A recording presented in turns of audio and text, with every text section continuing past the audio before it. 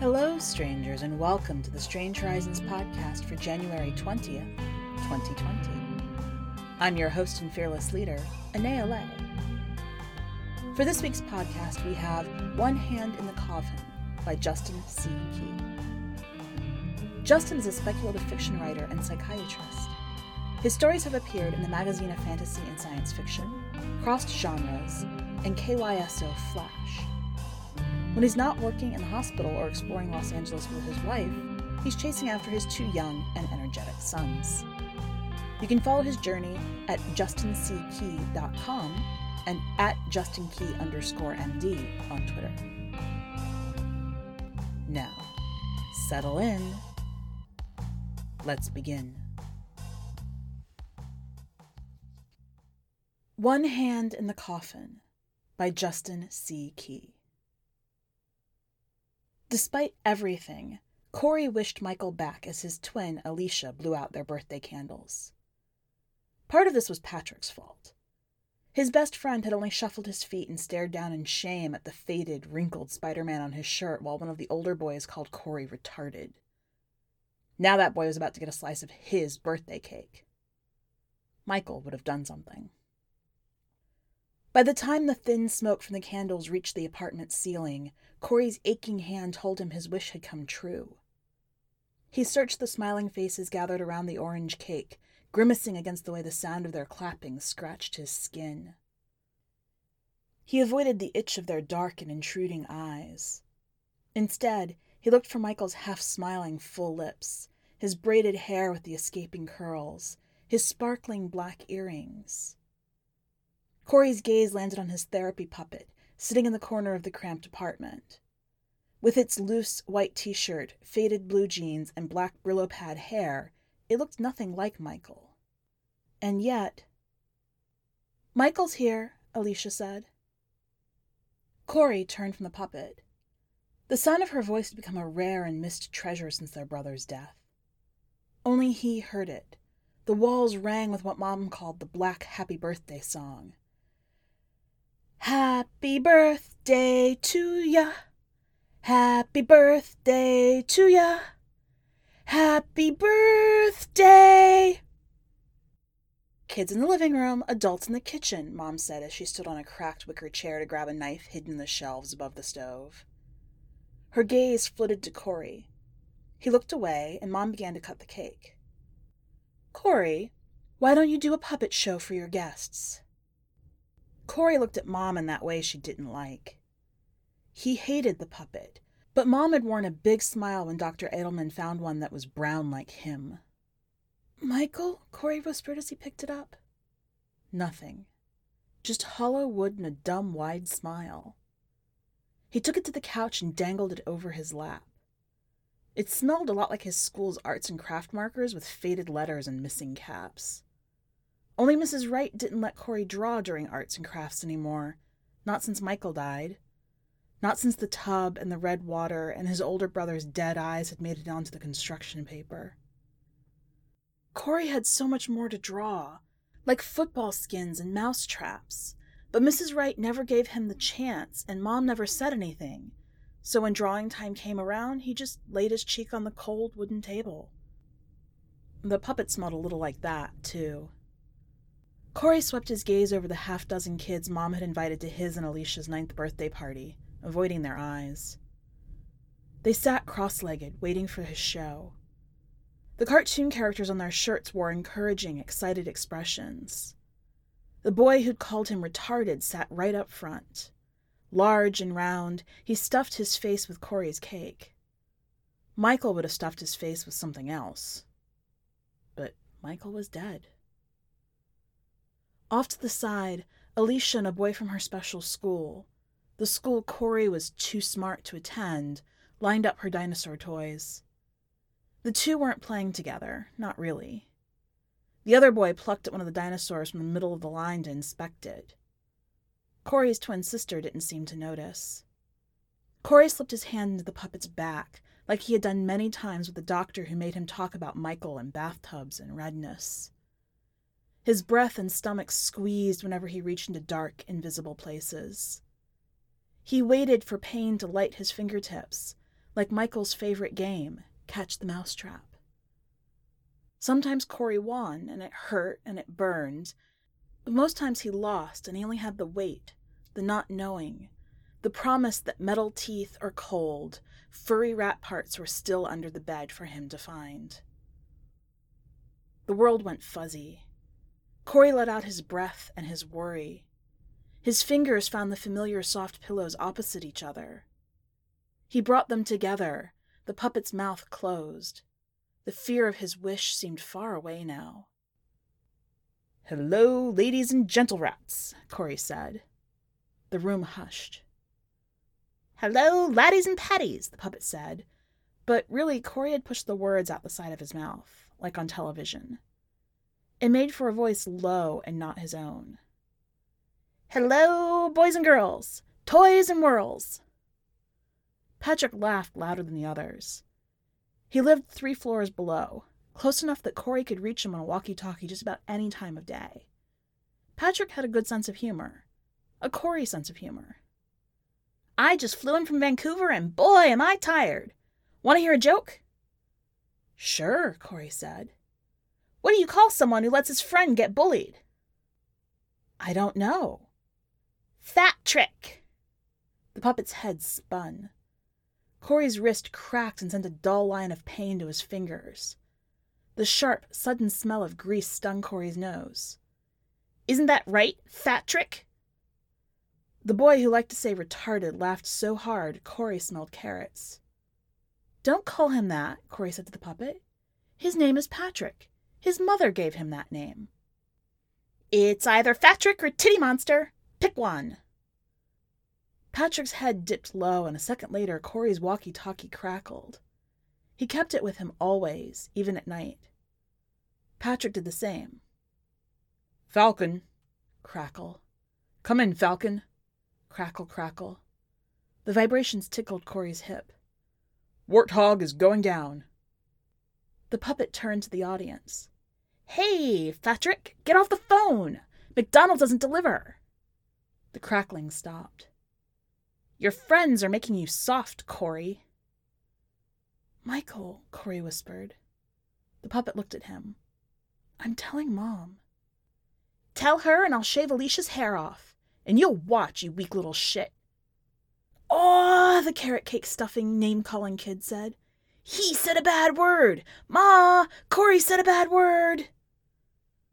The carrot cake kid ran around the couch towards the roaring grown-up laughter. His tattletale wails soon drifted up and over. Mom said something Corey couldn't make out. Patrick was already to the front door. Corey swallowed. His tongue tickled the roof of his mouth. He rubbed his puppet-bound fingers together. His scalp itched. Someone's watch kept ticking. In between breaths, Corey's stomach thrummed with the beat of his heart. 1, 2, 3, 4, 5. 1, 2, 3, 4, 5. 1, 2. "Why did the chicken cross the road?" he said, finally.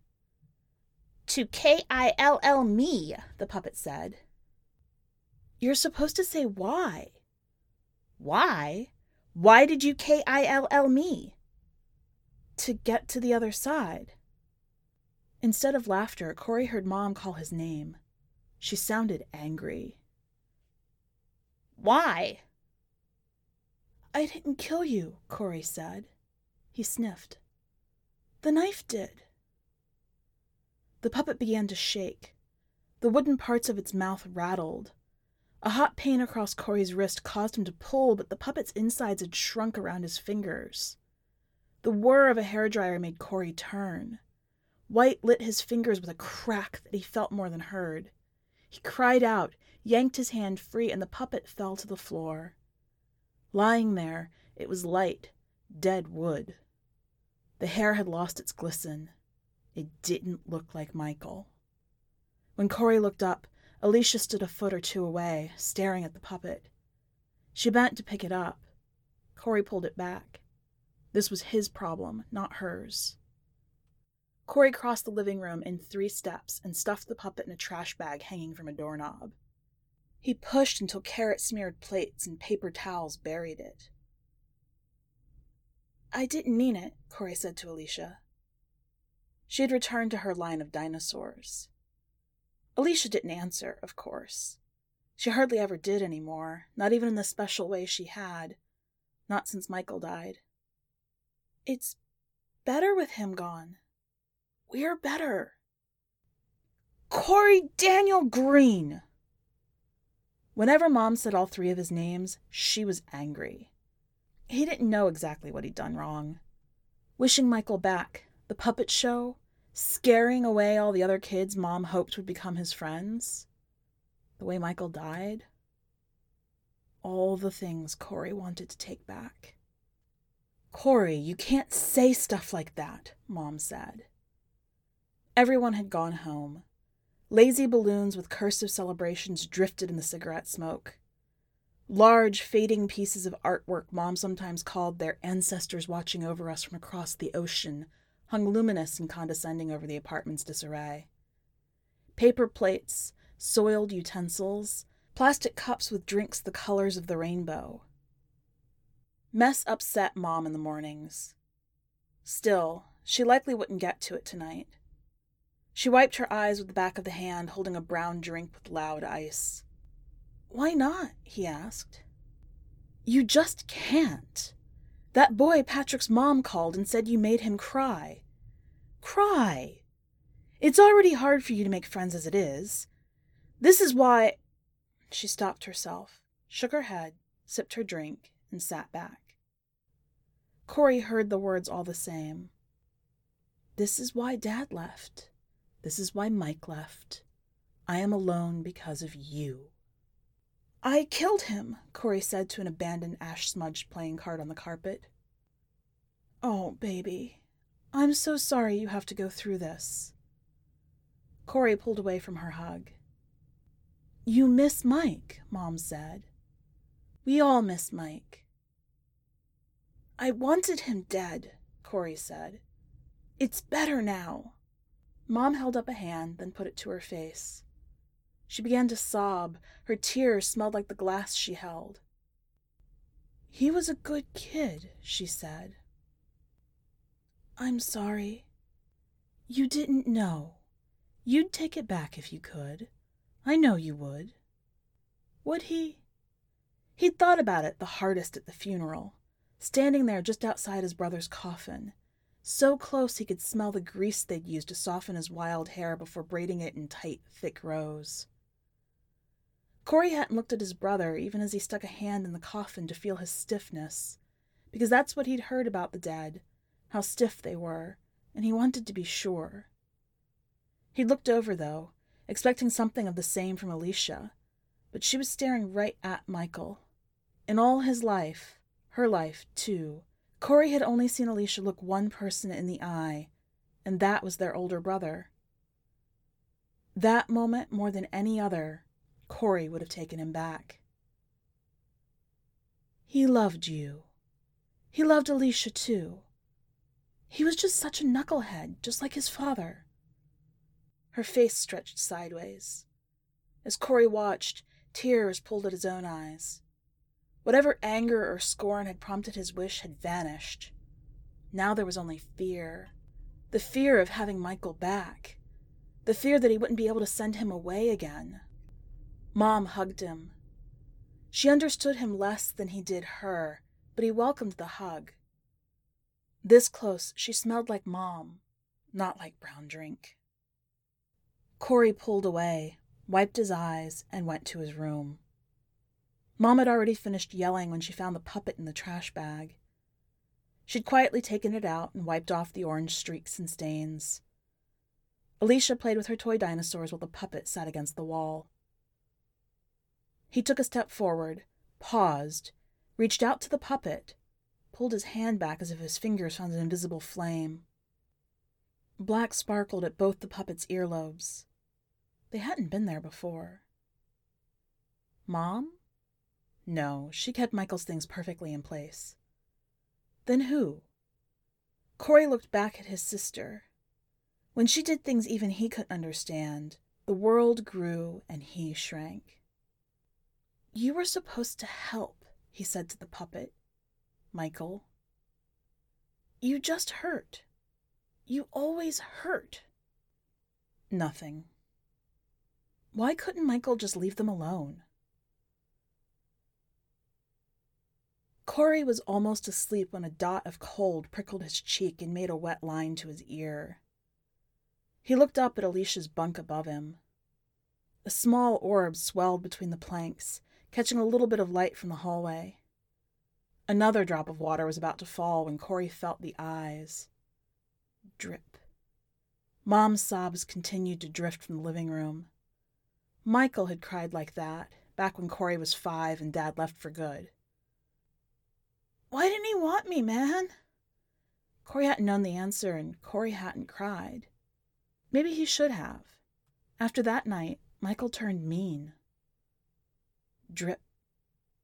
Mom was in the living room. Eyes on him. Alicia, who never looked at anybody now that Michael was gone. Another drop of water. Eyes on him. Corey turned, wiping his cheek dry. Alicia was across the room, her back to him. She touched the head of a red, spindly dinosaur to the tail of a green, shaven one, adding to a long line stretching across the room. Beyond her, the puppet sat against the wall, its eyes sparkling more than its ears. Corey shot up. Crackling white spun his world. Water ran down his face and pooled in his lap. He clutched his forehead as he edged over the bed. "Did it move?" he said. "Do you see these horns?" Alicia said, holding up the toy. "These horns make Triceratops the king." Corey's stomach wrenched with Michael fear. Michael was dead. Corey had seen the bathwater darken with his blood. This puppet was just wood and paint and chicken wire. That twist in his stomach, though, he only ever felt that. Acorn eyes. They glistened, but did they shine? Maybe. When Michael had his hungry look, that you can't protect her forever look. "Did you know that Triceratops had 3 horns?"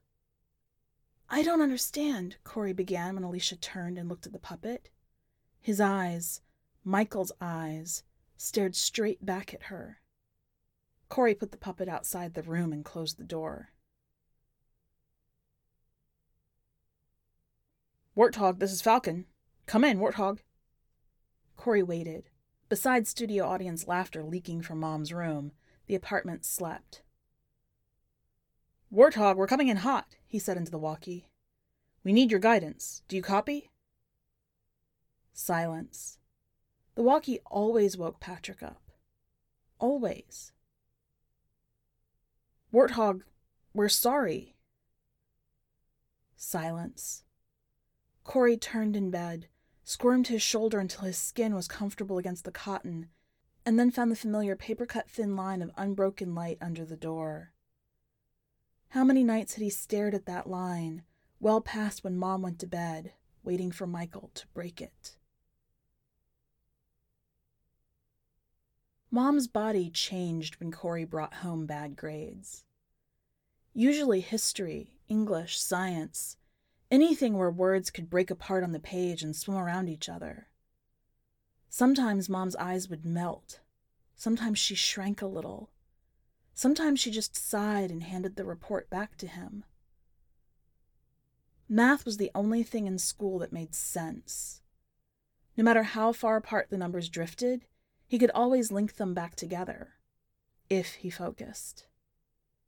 Today he couldn't focus. His mind was on those acorn eyes, those black earrings, the memory that it moved, clashing with the knowledge that wooden things don't move, not by themselves. These thoughts left him vulnerable to the full sensations of the room. The scratch of erasers, the sniff of wet nostrils, the flat of the metal seat against his backside, the whispers of kids cheating, the click-clack of the novice substitute teacher's broken heel against the floor as she sought, unsuccessfully, to weed them out. When the math quiz was over, Corey rushed out into the hall. "Falcon! Corey! Wait up!" Patrick. He'd been just outside the door. Relief slowed Corey to a walk. He had to look up at Patrick, where a year ago they'd stood level. He was wider than Corey, too, but he'd always been that way. His friend wore a smile. Corey knew the name of the expression, but not all the meanings. A smile could mean joy, or fear, or, as Michael had taught him, menace. Was there one for hate? Corey didn't know. Maybe Patrick's smile was a warning. We're still friends? Why wouldn't we be? What'd I do? You weren't on the walkie last night. I was asleep. Did I miss anything? I said some pretty mean stuff. Fatrick. Titty monster. It wasn't you. It wasn't? Corey said. It had felt like him. Once, Corey rode in Uncle Junior's front seat on the highway, even though Mom had told Uncle Junior to put him in the back. But Uncle Junior didn't listen because Uncle Junior did whatever the fuck he wanted. And Corey had pumped his arms and bicycled his feet and had felt like he was running faster than anyone had ever run, and passing joggers, sweating, suffering joggers, going so slow, made him feel like the most powerful thing in the world. His words, coming out of the puppet, had power. They made Patrick change. Not a good change, but a change. That's how Michael must have felt most of the time. Corey knew that now. It gave him a headache. The puppet said it. Wait, did you give it a name? It's for therapy. It doesn't have a name. Mr. Wiggles, then. It's Mr. Wiggles' fault. That's a dumb name. Duh. Dumb because he sounded like your brother. Your dead brother, I mean. I only have a dead brother, and he wasn't a puppet. You sure you're not mad at me? Patrick patted him on the shoulder. Mr. Wiggles. Thanks, Corey said. Yeah. They stopped at a water fountain, but it didn't work. Are you going to get rid of it? I want to. It's supposed to make me feel better. Does it? Corey thought about that Michael feeling, even as his head continued to softly throb. I don't know. They stopped outside Corey's home room. Patrick was in Mrs. Koenig's third-grade class right across the hall. How was the quiz? What are the answers? Patrick held a pen against his palm. The numbers floated by in a beautiful matrix. 35, 7, 600, 0, 85. Slow down, Speedy, Patrick said. Say it again. After a cereal breakfast, Corey leaned on the wall by the door. Last night's sleep had played a grueling game of hide-and-seek, and when it finally tagged him, the thought of Michael's voice coming out of the puppet took its place. The living room's mosaic of potted ferns and painted landscapes hanging like windows into a luxuriously unobtainable past were heavy around him. Mom stuffed papers, cards, and scraps of money into her green, scaly purse.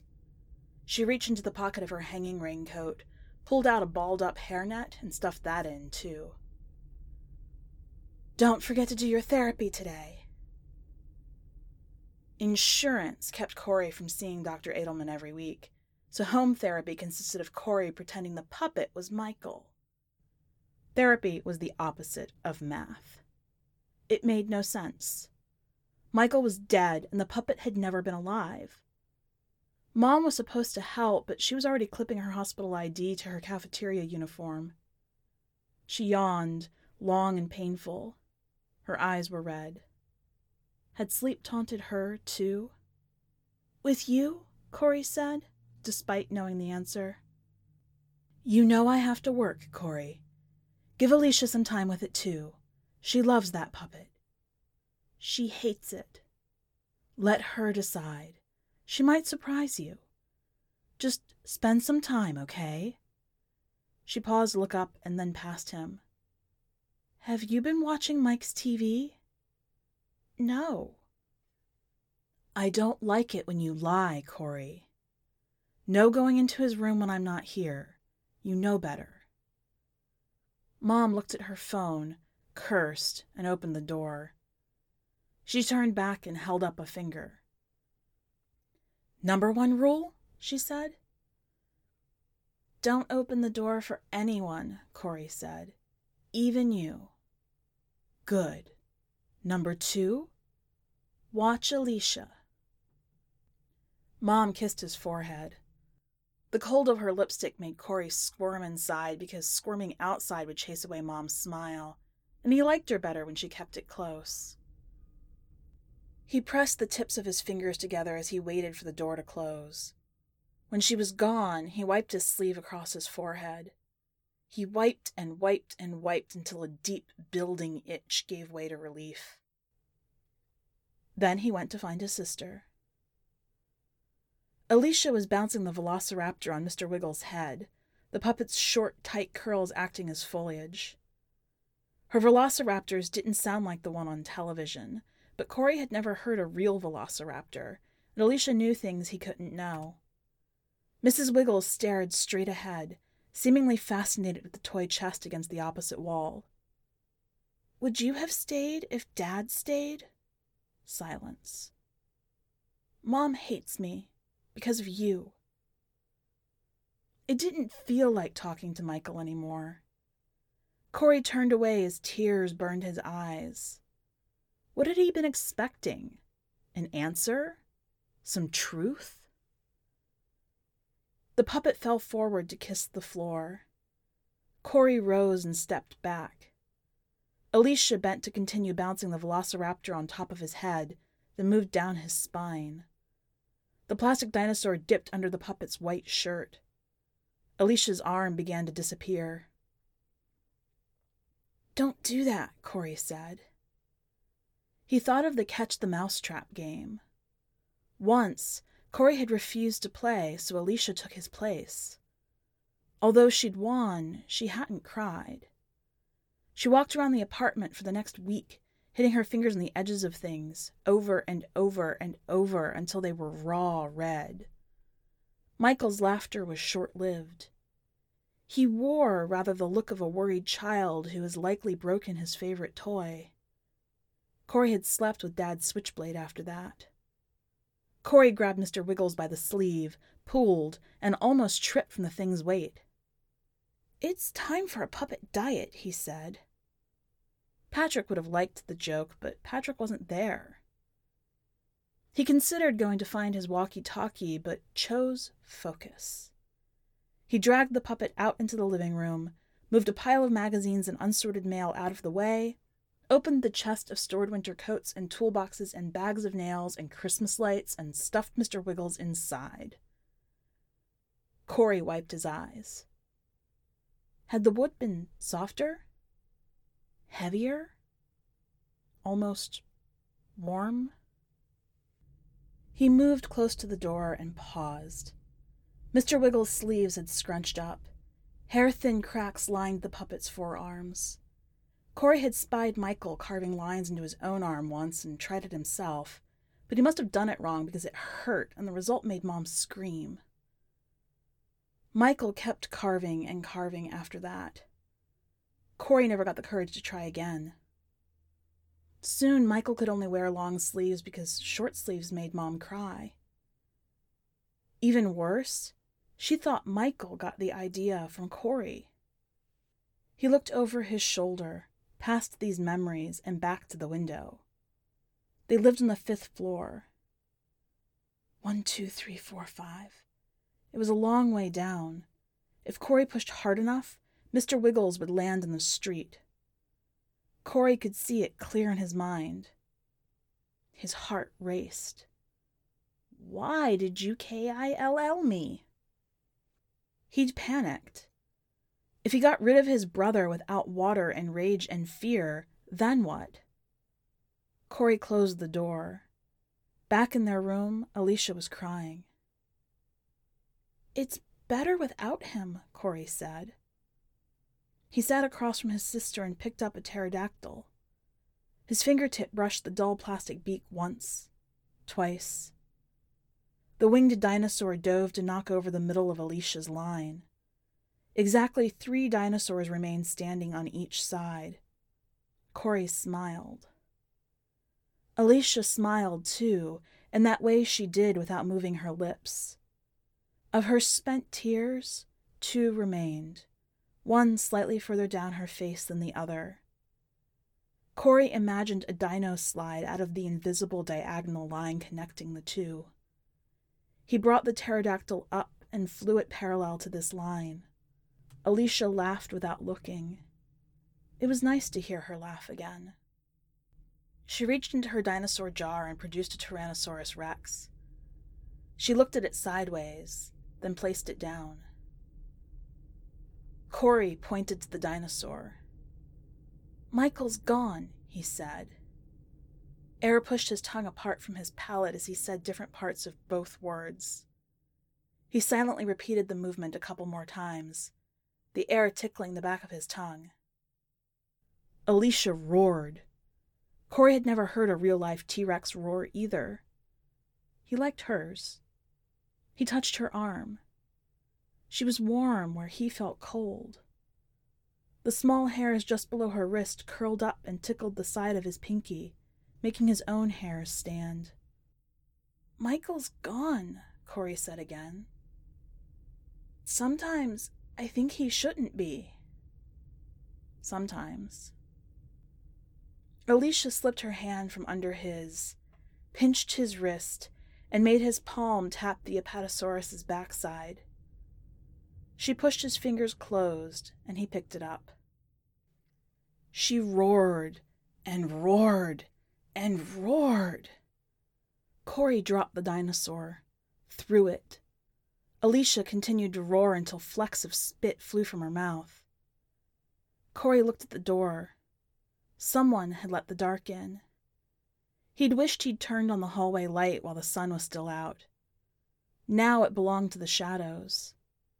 He imagined Mr. Wiggles or Michael, it didn't really matter which, standing hidden there, his earrings reflecting black light, silently roaring like the Tyrannosaurus he was, or had been, or still wanted to be. He wrapped his arms around Alicia's waist. Her breath and heartbeat synced with his. This was normal. He expected it like he expected a sidewalk bordered by choked yellow grass when he walked outside their apartment building, expected 2 uniting numbers to form the same new one every time. With Alicia, consistency was the rule. They rocked until their breaths slowed, until their hearts beat to the rhythm of a slow song.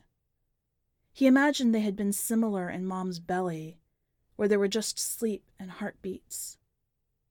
Corey swallowed, tasting himself, and felt his heart slow as the aching in his hand faded. Then he slept. Cold. Bone cold. Keys jangled. Fine carpet needles itched.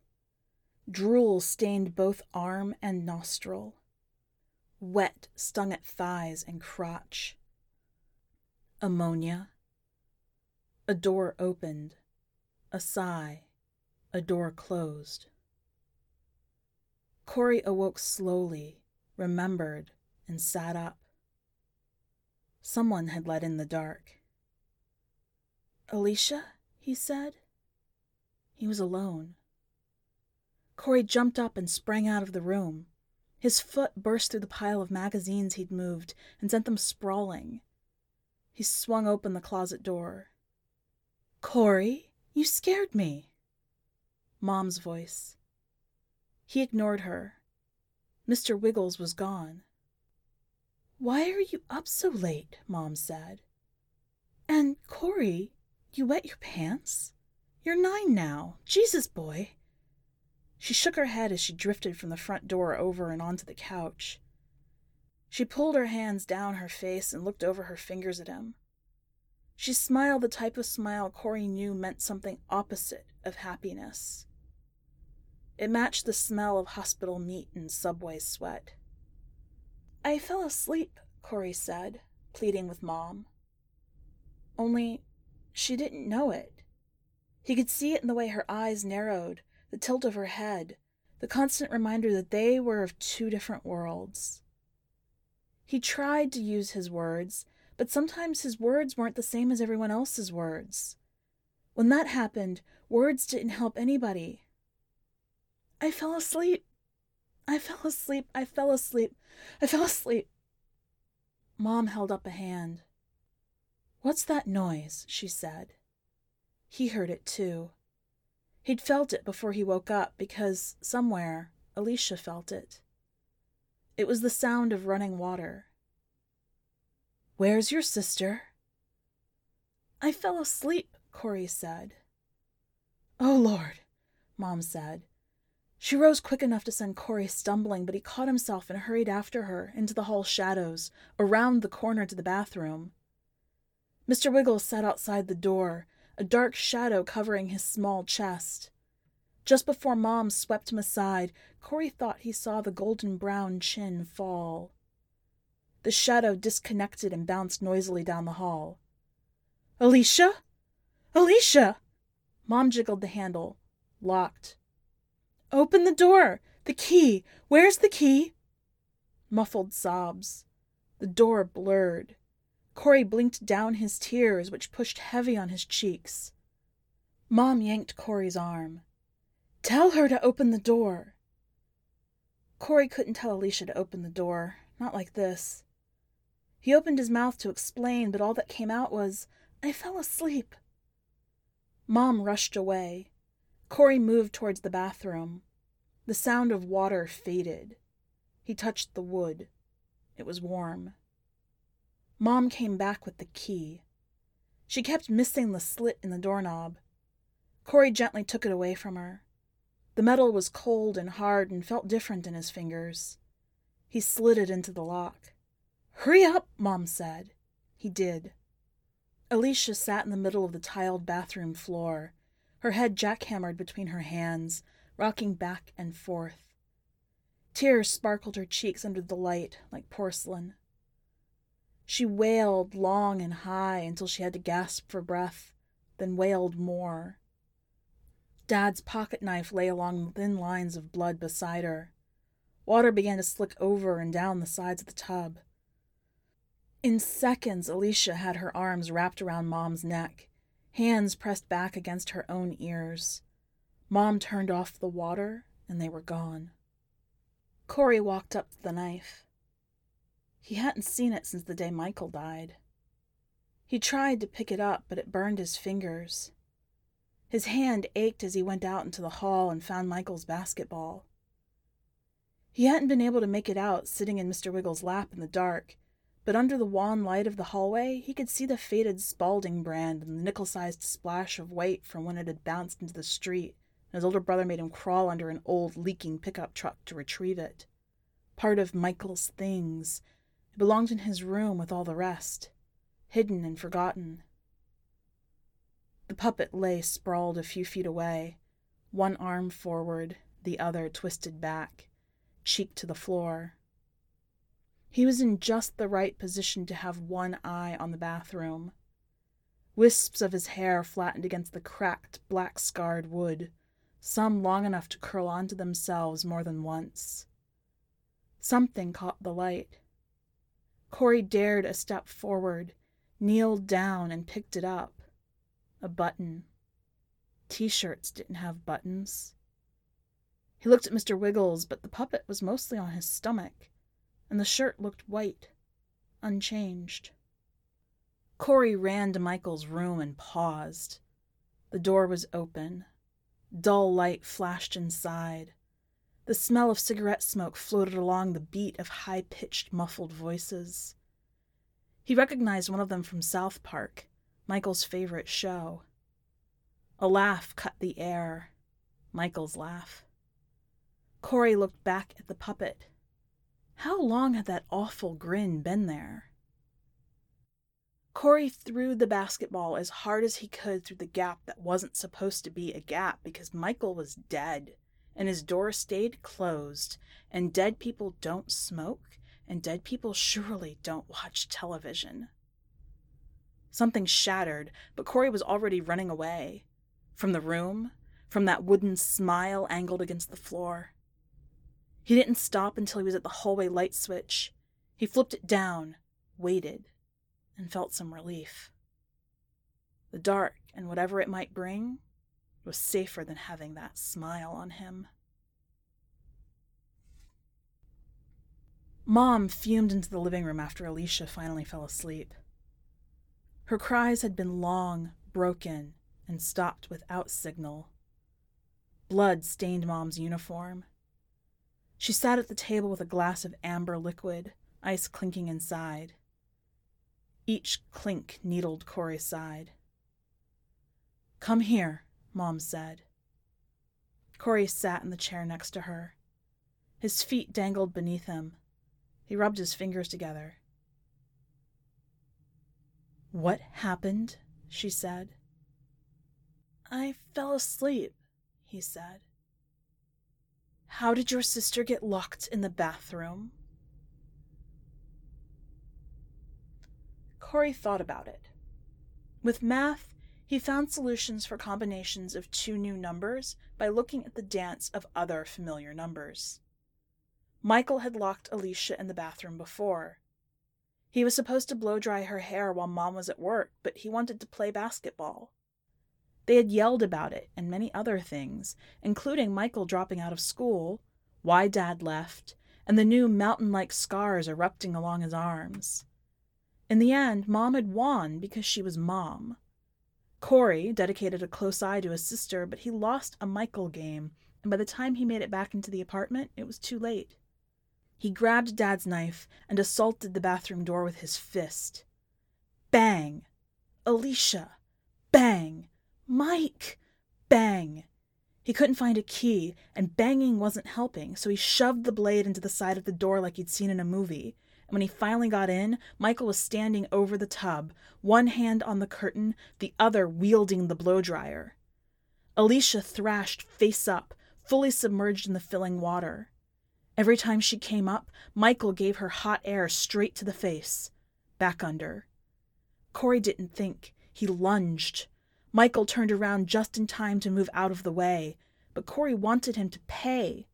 Even as Alicia scrambled out of the now overflowing tub, he needed his brother to pay.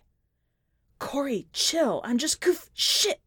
Dad's knife sliced Michael's thigh. His brother grabbed at it, missed, and Corey stuck the blade again. It folded backward. A line of fire fell over his own fingers, but only Michael yelled. Then Corey's world went all red and blue and black, spreading from hot pain in his nose.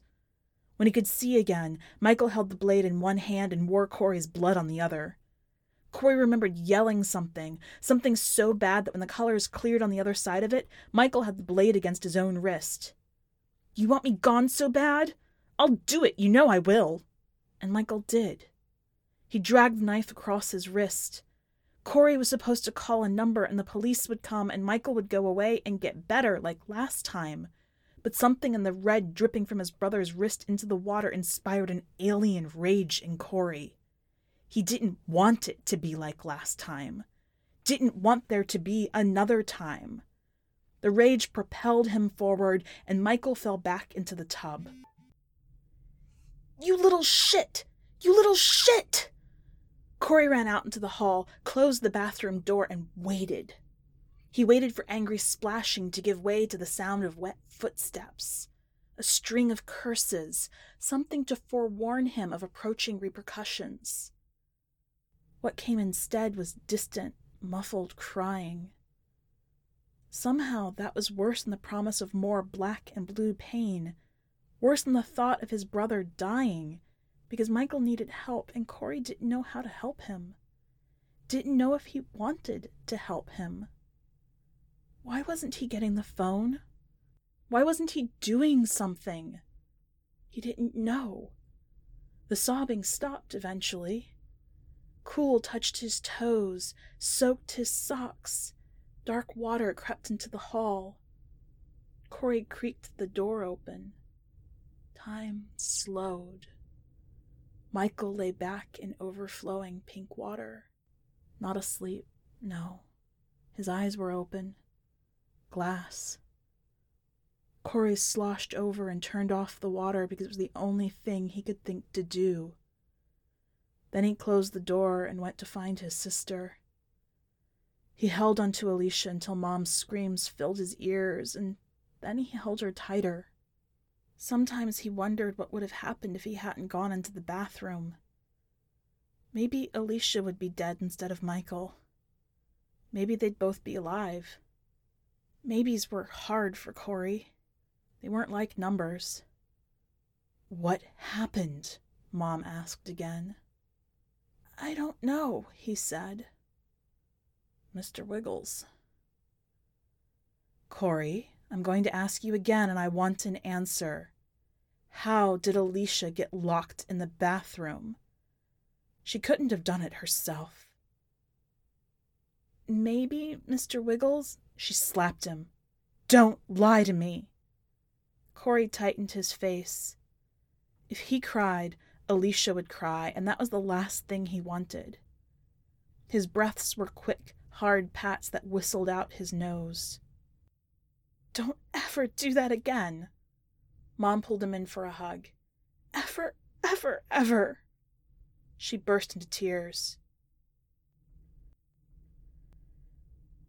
Corey dreamed as Alicia spoke.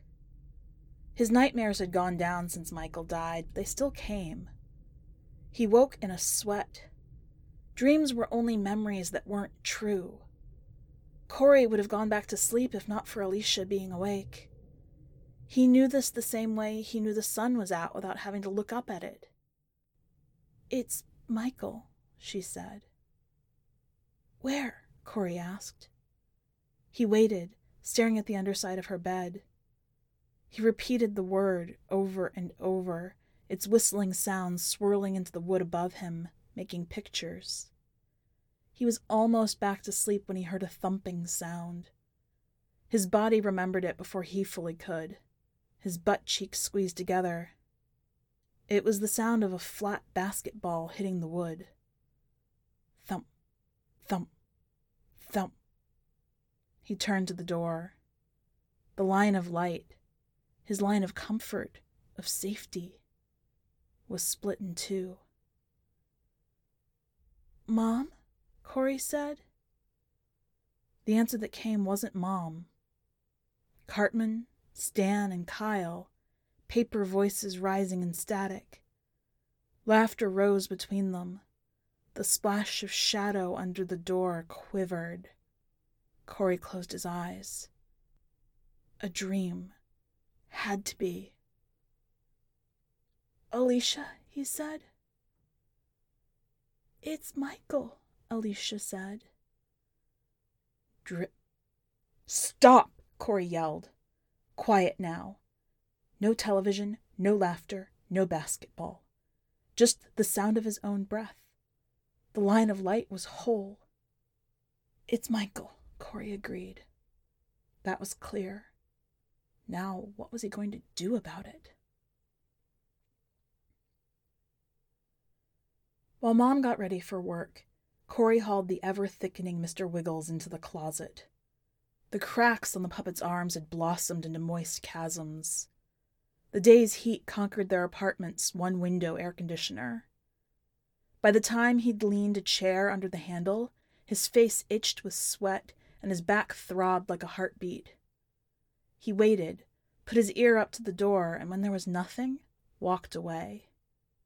He stopped by Michael's room. The door was open just enough for Corey to put his hand through if he wanted. A warm breeze touched his cheek. It smelled of cigarette smoke.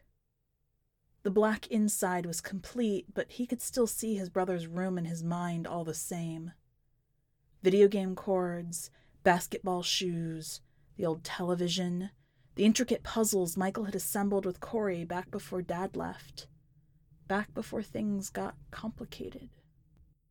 Corey crossed the hallway to the bathroom, found the hairdryer stowed away under the sink, and came back to Michael's door. Mom never knew the role it had played. She'd never asked. Michael threw it into the dark, grabbed the knob, and pulled. A sharp, dreadful whir rose from the black as angry cigarette air pushed against the other side of the door. Lights flashed against the static, chopped voices of excited cartoon characters. Corey grunted, dug his feet into the floorboards, and yanked. "No more, Michael," Corey said when the latch clicked closed. "No more." The doorbell rang. Even still, Corey waited. He waited until the last of the Michael room sounds faded away. It wasn't hard to wait. He had the numbers in his head, always adding together to something else. "You sure you don't want them downstairs?" Patrick's mother stood a head taller than Corey's. She was wider than Patrick, but not as wide as the kids at school said. "Alicia doesn't take to new places," Mom said. "Patrick, you come right downstairs if you need me. Otherwise, have fun and respect Miss Green's house." "The boys will be fine." Mom smiled big and bent her knees. She pulled down the sleeves of her sweater as she spoke to Patrick. "We have 2 rules. First, watch Alicia." "I watch Alicia," Corey said. They all turned at the same time. Patrick's mother's face twisted. Patrick waved so hard his Spider-Man backpack looked like it was shaking its spidey head. Corey almost waved back. "You both," Mom said carefully. "You both do. It'll be nice to have a friend over while I'm gone tonight, right, Corey?" "A babysitter," Corey said. "A friend. Patrick's your friend." Mom came over and kissed his forehead. He didn't resist wiping. It chased Mom's smile away like he knew it would, but he couldn't care because he watched Alicia, and Mom knew that. A piece of her smile came back when she turned back to Patrick's mother, but it wasn't the same. "Be good, boys," she said, and opened the door. "What's the second rule?" Patrick said. "Don't open the door for anyone," Corey said. "Except me," Patrick's mother said. And then, as she and Mom left together, "You going to be okay with that sweater? It's hot as all get out." "Freezing in the hospital, though. And it's cute, ain't it?" "I watch Alicia," Corey said again when the door was closed. He turned to his friend with a look he hoped was serious. Even when Michael was alive and Mom left him in charge, Corey watched over Alicia. He'd messed up, he knew, but still wasn't quite sure how. Patrick lifted his hands. "I know. I thought I was just here to sleep over." "Mom thinks I'm like Michael." "Are you?" "No. You bring the knife?" "Oh." Patrick dug a white-handled knife from his backpack. It was twice as big as the other. "I said a small knife." "Only one I could find. What's it for?" "We're getting rid of Mr. Wiggles. We'll call it Operation Trash Can." "I like it." Fear touched Patrick's eyes. "Are both of us doing Operation Trash Can?" "Yes, come on." They went over and removed the protective chair from in front of the closet. Corey grabbed the doorknob, ignored its warmth, and was about to pull when Patrick's fingers dug into his arm.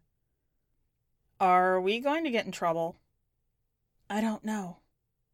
Patrick let go. Corey opened the door. "You changed its clothes?" Patrick said. Instead of a t-shirt and jeans, Mr. Wiggles wore a collared button-down shirt and black dress pants. This made sense to Corey, but puzzled his friend. Why? He searched his memory, found it. Patrick hadn't been to Michael's funeral. "No," Corey said. He slipped the knife into his pocket, careful not to stick himself with the blade. "You get the legs. I'll get the arms." Patrick looked at him sideways, bent over, grabbed one of Mr. Wiggles' legs, pulled, and nearly fell forward. When his friend looked back up, his eyes were wide. Yeah, Corey said. We have to deal with it. The heartbeat ache returned to Corey's back as they dragged Mr. Wiggles out, legs first. Patrick's eyes burned the side of his face. Corey didn't have to look to know his friend's fear. He felt it, too. Heat pulsed through Mr. Wiggles' cotton pants. The wood beneath had gone soft and thick. The puppet's head thumped out of the closet and onto the floor, sending a vibration up Corey's legs. Corey squatted down and reached his arms under Mr. Wiggles' armpits. Patrick took his feet. When they lifted him, the middle of his body curved down in a U. He smells like gym class, Patrick said. Mr. Wiggles' cheek brushed against Corey's as he tried to get a better grip. He flinched away, but the stinging stubble had already hooked a memory. Michael had been trying to teach him how to shoot a basketball so the boys at the normal school would see him as more than a punching bag. Frustrated, Michael passed the ball so hard, Corey's fingers hurt for a week. Corey didn't cry, not then, but rather turned to the basket and forgot what his brother taught about lining up the ball or pushing off with his right hand. He instead watched the ball and the rim and his hand like only he knew how, and let the quiet part of himself take. The ball went in. Michael hugged him. A real hug, like back before Dad left. Not a fake hug or a dangerous hug, but the type of hug that made finger pain go away. Michael had just started growing a beard. Its prickle was warm and scary and tipped with love. Halfway out the door, Patrick dropped Mr. Wiggles. He looked up at me, Patrick said. I swear he looked at me. Pick him up, Corey whispered. He looked over his shoulder. Had Alicia heard? Come on, please. They carried Mr. Wiggles out into the apartment building hallway. His back rested against Corey's leg as they waited for the elevator. They laid him inside. Where's the knife? Patrick said. His eyes were as wide and as deep as his breathing. Corey checked under his arm. Not there. I'll be right back. He turned before Patrick could respond, ran across the short hallway to his front door. There it was, resting on the welcome mat. His heart slowed a little as soon as his fingers touched the handle. Patrick screamed. Corey whirled around. His friend had fallen against the elevator wall. A dark line fell down the side of his head like a tear. A black ashtray rolled across the floor. Mr. Wiggles sat upright, firmly holding one end of Michael's silver chain, the other wrapped tight around Patrick's wrist. He turned his head. Teeth that hadn't been there before shone through the puppet's wide, wild smile. As the old metal doors slid closed, Mr. Wiggles turned back to Patrick. Corey crawled, ran, stumbled to the elevator. He banged the flat of the knife against the metal. Patrick? Patrick? The water, was it running? No, that was another time. Another failure. He didn't have to fail again. He forced himself to step back, take deep breaths, think. He ran down the stairs. 1, 2, 3, 4, 5, 6, 7, 8. 1, 2, 3, 4, 5, 6, 7, 8. 2, 4, 6, 8. 3 flights. When he got to the bottom, the elevator gears were still grinding inside the walls. Patrick? Patrick's own yells grew louder and louder as the elevator came to a stop. What would he see? Mr. Wiggles? Michael? Hitting Patrick with the ashtray over and over again until his face was all red? Or Patrick sitting on the puppet's lap, a wooden hand extending into his back, making his lifeless jaw work as his eyes rolled back? The doors opened to Patrick's black moon eyes. Michael's chain tied his wrist to the elevator banister. His yells solidified into words. He got back off! Corey's hand ached. He ran up the stairs, 2, 3 at a time, so fast that the counting part of his mind couldn't keep up. Falling, shin against metal, the cold railing burning the palm of his hand, pulling up and up and up. Their front door yawned open. Corey flew to Michael's room. Alicia sat in the middle, playing with her dinosaurs. Mr. Wiggles stood behind her, combing her hair with Michael's yellow pick. He stood as tall as Corey now, if not taller. He turned his head, continuing to lace the pick through Alicia's thick curls. The puppet's own hair was half braided, half wild. He wore a black suit jacket. Corey recognized the yellow flower in the pocket from the funeral, but no tie. Corey! Mr. Wiggles' mouth flapped like a cow chewing grass. Somewhere in the black, Corey thought he saw a tongue trying to figure out how to work. Corey lunged at him, knife raised. The thing smiled its cow smile even as Corey flew through the air. Contact. Pain entered his shoulder and spread, fire-like. It felt like trying to tackle a tree. He fell back, dizzy and empty-handed. Mr. Wiggles, unshaken, stood over him. "Toughen up, Corey," Mr. Wiggles said. He grabbed Corey's neck. Mr. Wiggles' blood might have already begun to run hot, but his fingers remained cold. They clamped down. The world went red, then gray. Corey scratched at Mr. Wiggles, at Michael, scratched until his nails splintered against both wood and flesh alike, thrashed against the hate he'd collected from his brother, a hate planted in the disdainful way Michael looked at his sister, germinated in his game, and ripened by the knowledge he'd won even in death. Because of him, their lives would forever be miserable. Color came back. The pressure left his neck. His buttocks hurt. He was on the floor. Mr. Wiggles hovered there, eyes unbelieving. Behind him, Alicia stood, one hand floating a dinosaur across the air, another lodged into the puppet's back. "Alicia?" Corey said. He shook his head, tried to regain thought. "Your hand, Alicia. Your hand. Get it out."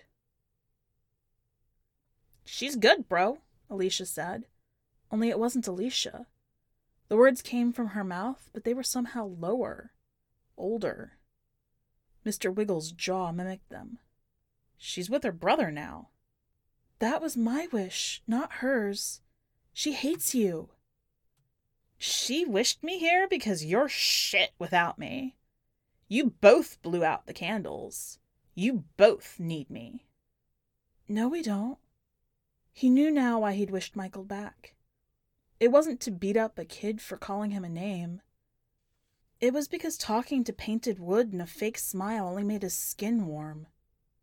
He wanted that puppet to be Michael so that he could say what he hadn't found the courage to tell him in life. "I wanted you gone. Everything was harder with you." Corey scooted backwards. If he was going to get up, he'd need more room. He looked around. Michael's basketball sat idly in the corner. One of Michael's trophies, the last before Dad left, stood tall on his dresser. The hairdryer lay plugged up near his video game system. Patrick's knife was lost. "You never liked us," Corey said. "You wished we weren't born. Dad left because of us, remember?" Michael had said this so often it had become one of those truths Corey didn't think to question. "He did, and I hated him for that. Who took care of you after, huh? Me." "You tortured us. You tortured Alicia." "I helped Alicia. Every time I tried to be her big brother, you acted like her savior. I made her stronger, and you killed me for it." "I didn't kill you." "You did, you little shit. You let me bleed out. Your own brother." "Shut up," Alicia said, this time in her own voice. Mr. Wiggles' head turned toward her. "Shut up, shut up, shut up!" "Alicia," Corey began. He had to get her to take her hand out of Mr. Wiggles. "Listen," she said to Corey, drawing out the last syllable. She turned to Mr. Wiggles and repeated the word. "Listen." "Okay," Corey said. "Okay, I'm listening." "I loved you, Michael. Corey loved you. You loved us." But the lingering but made the room smaller. You left us, like Dad. I didn't. Michael's voice was different. I was teaching Corey a lesson, but he left me there. He should have called 911. He did it. No, Alicia said. You left. You did. You're better dead. Mr. Wiggles' head turned toward their sister, his jaw hanging open. Alicia's dinosaur floated through the air in diagonals. You helped us, but you hurt us too. Don't hurt us anymore. I won't, Alicia. Corey. I promise I won't. What can I do? Go away. With this said, Alicia pulled her hand from the puppet's back and moved away to fly her wingless dinosaur around the room. By the time Mr. Wiggles turned back forward, Corey was in a wide stance like in the movies, pointing the hairdryer at his dead brother. His imagination had no answer for what might happen when he turned on the power, but the apparent fear in those glistening wooden eyes was enough encouragement. And then Mr. Wiggles did something Corey didn't expect. His bronze face distorted. Lines split in the wood where the transition to flesh was incomplete. His knees buckled. A low, hiccupy whir rose from his mouth. Michael was crying. Why? Michael said through his wooden sobs. Why no one want me, man? Corey had heard this cry before, when Dad left. He hadn't known what to say or do. His brother's tears weren't from falling down or not getting his way. The hurt was there to stay. How could words fix that? So he'd stood there as his older brother wet his palms with tears. He wouldn't stay silent again. Corey lowered the blow-dryer, took 2 long strides, and hugged his brother. Michael's skin was still hard in places, and the puppet was skinnier than Michael had ever been. But the scratch of stubble against Corey's cheek erased any doubt. I love you, Corey said, and he meant it. Michael hugged him back. I love you too, bro. I'm sorry I left. I know. Corey stepped away and raised the blow-dryer again. He forced himself to look in Michael's eyes. Hazel, sad, understanding. Corey flipped the switch. Michael let out a single grunt that could have been outside branches scratching against the apartment. Mr. Wiggles shrank. Shine spread across its hardening skin. Teeth slid back into their holes. The buttons disappeared. The black suit melted and faded into the white t-shirt of before. The last thing to go was the eyes. Corey never got to see them change. A guttural, high-pitched wail cut the room. Corey turned to see Patrick run at a full sprint through Michael's door, across his carpet, and throw his shoulder smack in the middle of the puppet's chest. Mr. Wiggles sprawled through the air as if made of paper. Wood clicked and cracked against the far wall and crumpled to the ground in a misshapen heap. Corey tossed the hairdryer aside and rushed over. Any sign of Michael was gone. Just Mr. Wiggles. Just a pile of wood and paint. Did I get him? Patrick said. Things happened quickly after Michael left again. Mom came into the kitchen as they tried to find mattress bags to clean up the mess in Mr. Wiggles' wake. Her talking turned loud and fast when she saw the blood on Patrick's face. Corey couldn't remember all he'd said, how much he'd told, but it had been enough to land him in Dayglow Psychiatric Hospital. The young doctors there asked him the same things every day. If he was hearing voices, seeing things, or had any thoughts of wanting to hurt himself or anybody else. One asked him about Dad leaving, then Michael leaving, and if he had any thoughts of leaving himself. Not anymore, he'd said. Corey wasn't the best at reading expressions, and he couldn't tell if they liked his answers or not. They sent him home after a week, and life went on. Mom got rid of the puppet and the therapist. He heard her tell people on the phone that it made things better. He didn't tell her otherwise. Corey still saw Michael sometimes, in dolls, passing faces, photographs, even in his sister. Sometimes, in the rare moments of silence in his house, he could hear faint laughter, the buzz of an old television, and the smell of smoke. It never lasted, just long enough to cause Corey's hand to ache. "Is Michael here?" he asked Alicia one day before he could stop himself.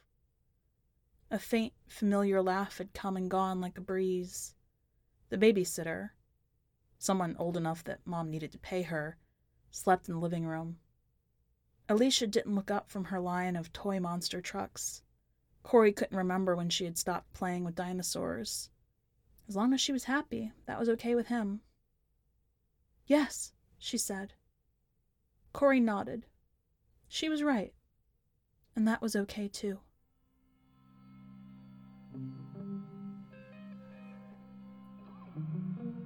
Welcome back.